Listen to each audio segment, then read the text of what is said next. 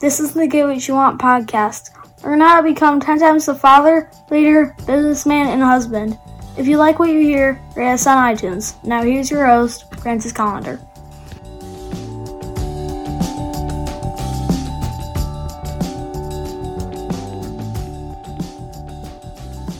Now, we talked about using your delegating prowess to make yourself some better use of time.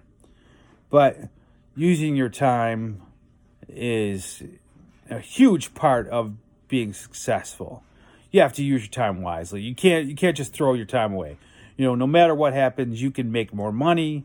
You can make more products. You can build businesses. You can do all kinds of shit. But you cannot make more time. So you have to use your time wisely. You have to use it the best way possible. And what's the best way possible? The best way possible, really, it depends on your time, your current needs, and your current wants. So if you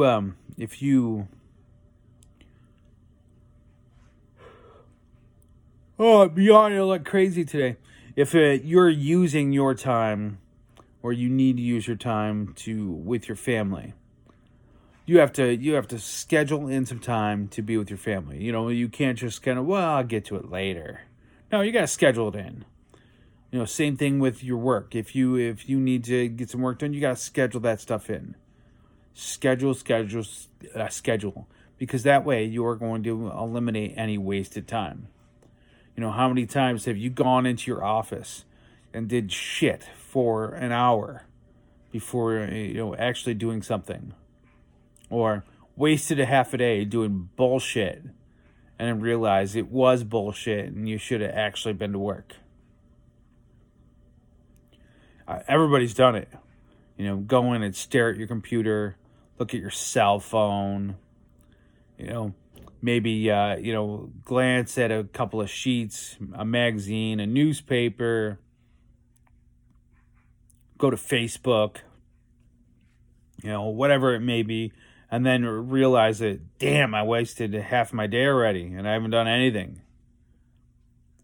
So your challenge for today is to spend a little time to actually schedule out your day, plan your day. 15 minutes, a half hour of planning out your day will save so much time that you'll be amazed at how much you were able to get done.